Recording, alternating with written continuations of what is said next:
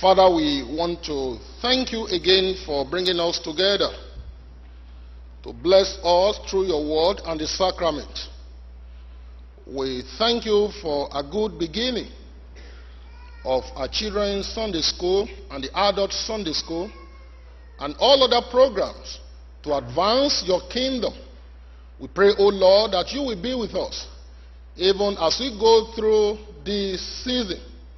And we are asking, O Lord, that in the message of today, you will reassure us of your presence with us and give us courage to continue in the journey which we have started with you.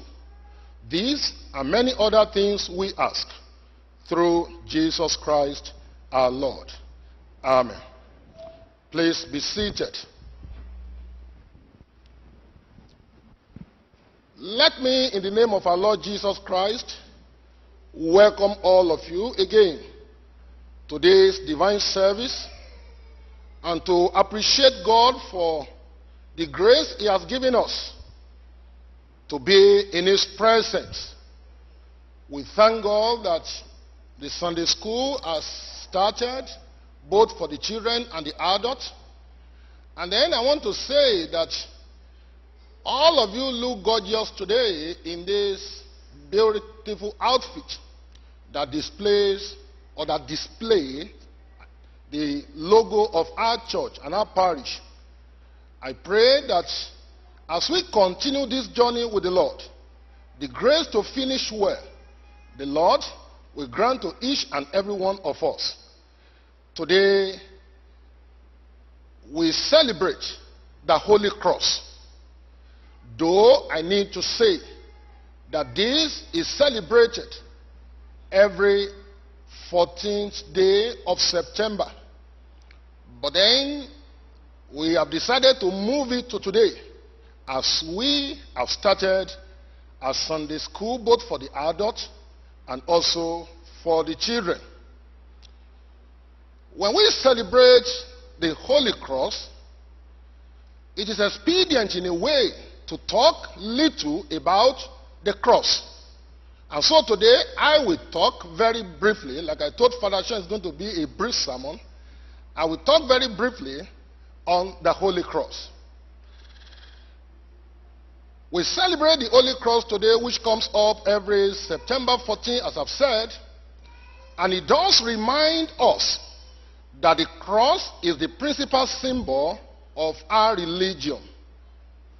During this time, we recall the crucifixion of Jesus Christ and the redeeming benefit of his passion and death.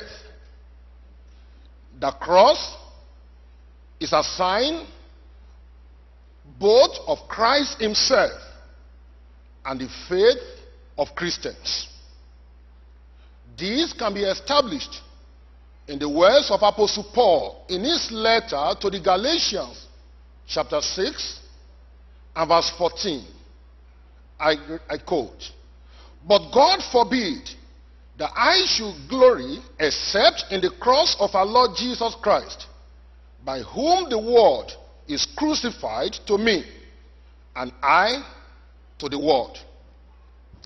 The clearer picture of the cross was given in the hymn composed by George Bernard, an Anglican hymn composer and preacher, a native of Youngstown in Ohio, titled "The Old Rugged Cross." If you do not know much about what the cross means, and then you encounter this hymn, and you go over it from stanza 1 to the last stanza, you have a clearer picture of what the cross truly means.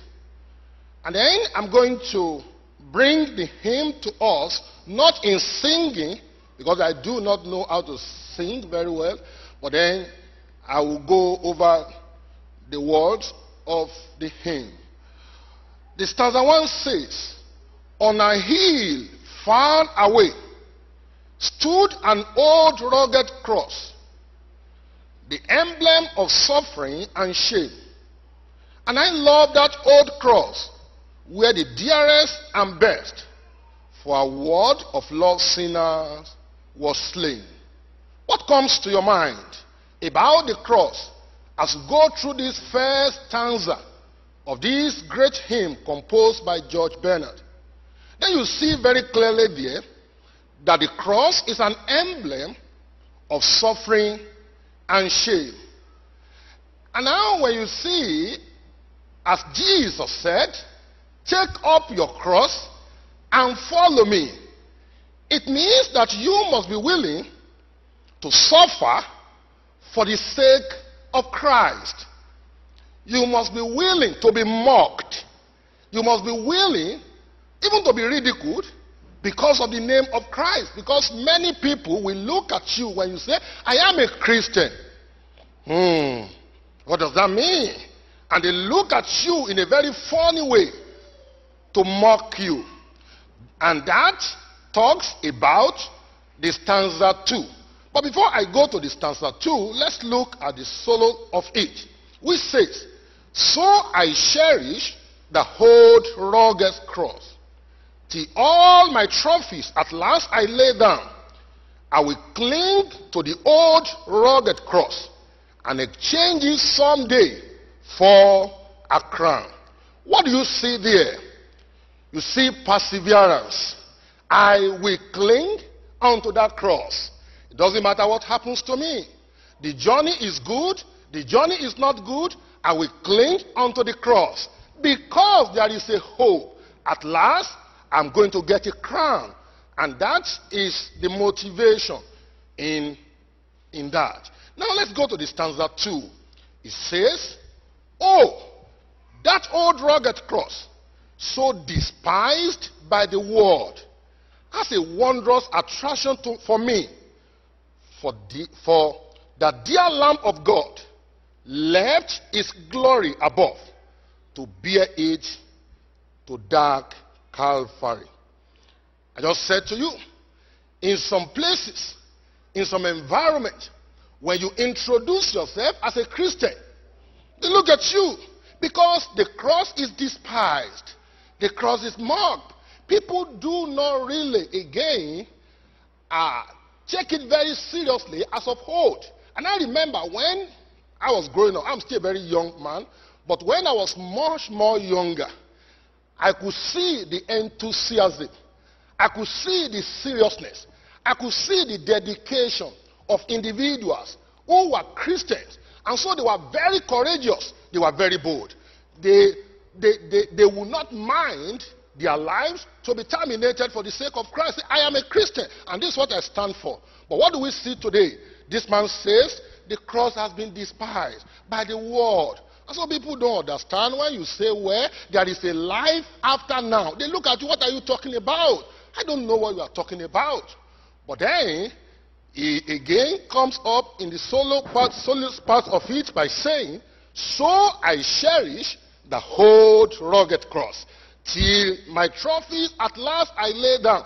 I will cling to the old rugged cross and exchange it someday for a crown. In stanza 3, it says, in the old rugged cross, stained with blood so divine, a wondrous beauty I see. For on that cross, Jesus suffered and died to pardon and sanctify me. What do you see there? You see it as a symbol of a salvation, as a symbol of victory for us. That Jesus Christ there, on that place, obtained for us our victory. And as we journey as Christians, and I've said it times without number, we are not fighting for victory. We are fighting from victory that has been obtained for us. And so that was all done on that cross. And then you can see the solo part of it because of our time. Then the last stanza says, to the old rugged cross, I will ever be true. If shame and reproach gladly bear, then it will call me someday to my home far away, where his glory we forever share. What do you see there? You can see in that very place hope of eternal life. As you embrace the cross, as you remain with the Lord, you die here, you close your eyes here, then you open your eyes over there, where you shall be with Christ in eternity forever and ever. And so the cross, as I said, is a symbol of suffering, healing, victory, and eternal glory to come. It is then significant that we are opening our church activities for the fall today, like a church rally, Sunday school for the adults and also for the children, and other strategic things to advance the kingdom of God. But then my direct challenge to you is what Jesus Christ himself said. Take up your cross and follow me. And if you look at the collect for today, you will see it very clearly there, in the latter part of it. Very, very clear there. The message is very clear and is very apt to us to receive grace to carry our cross and follow him. Look at that color you see there. That we receive grace. We are praying every day for this grace of God. That we will receive this grace to carry our cross and then to follow him. It shows the need for every individual to make personal commitment to the advance of Christ's kingdom. You must be intentional to show your commitment and your contribution to the growth of the body of Christ.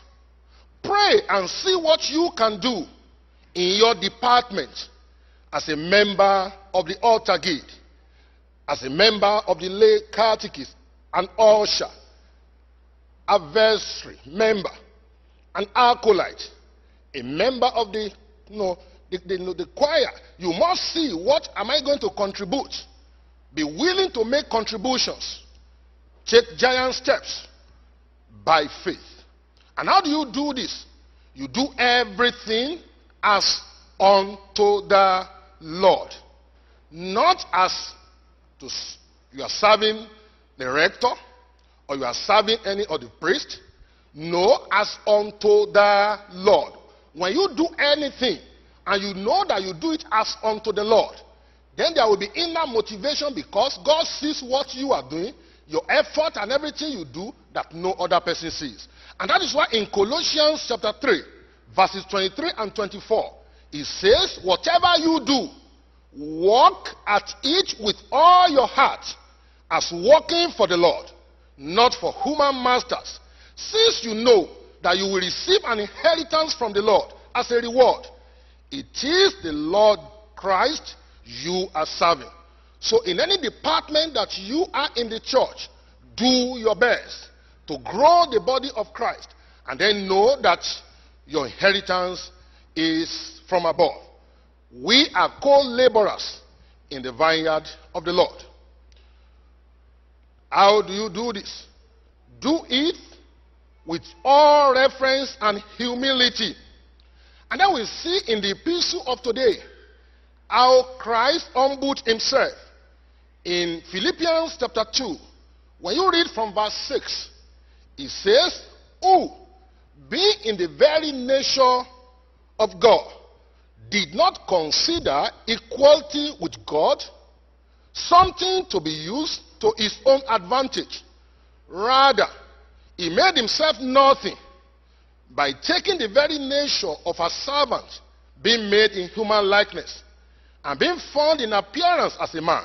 He humbled himself by becoming obedient to death, even death on the cross. So as you do your bit, do all with reverence and humility, as Christ did also and showed us that example. How do you do it? Do it in love and togetherness. Like in Hebrews chapter 13 and verse 1 says, let brotherly love continue. We are working towards the same goal. The goal is to expand the kingdom of God, to grow the body of Christ, to bring more souls to the kingdom of God. As I round up this sermon today, I'd like to remind us that the precious cross of Christ is a paradox. It is precisely in dying to ourselves that we are reborn. When you focus on that cross, the more you focus on the cross, the more you die to yourself, It is through dying to ourselves that we find our true self, made in the image and likeness of God. The more you behold the cross, the more you die to yourself, and the more you discover yourself, and then you understand that you are made in the likeness of God. It is through dying to ourselves that we are finally able to love God and others. When you die more to yourself, you are able to love God and you are able to love other people. It is through dying to ourselves that we finally find peace and true joy. It is through dying to ourselves that we are no longer obsessed with ourselves. By accepting the cross, we no longer fear suffering or death. By dying to ourselves, carrying our cross, and following Christ, we can become one with Him. Let us pray. Thank you again for speaking to us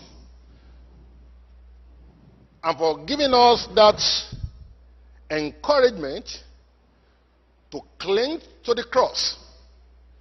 Though there may be suffering, though there may be shame, but then someday we are going to exchange it for a crown.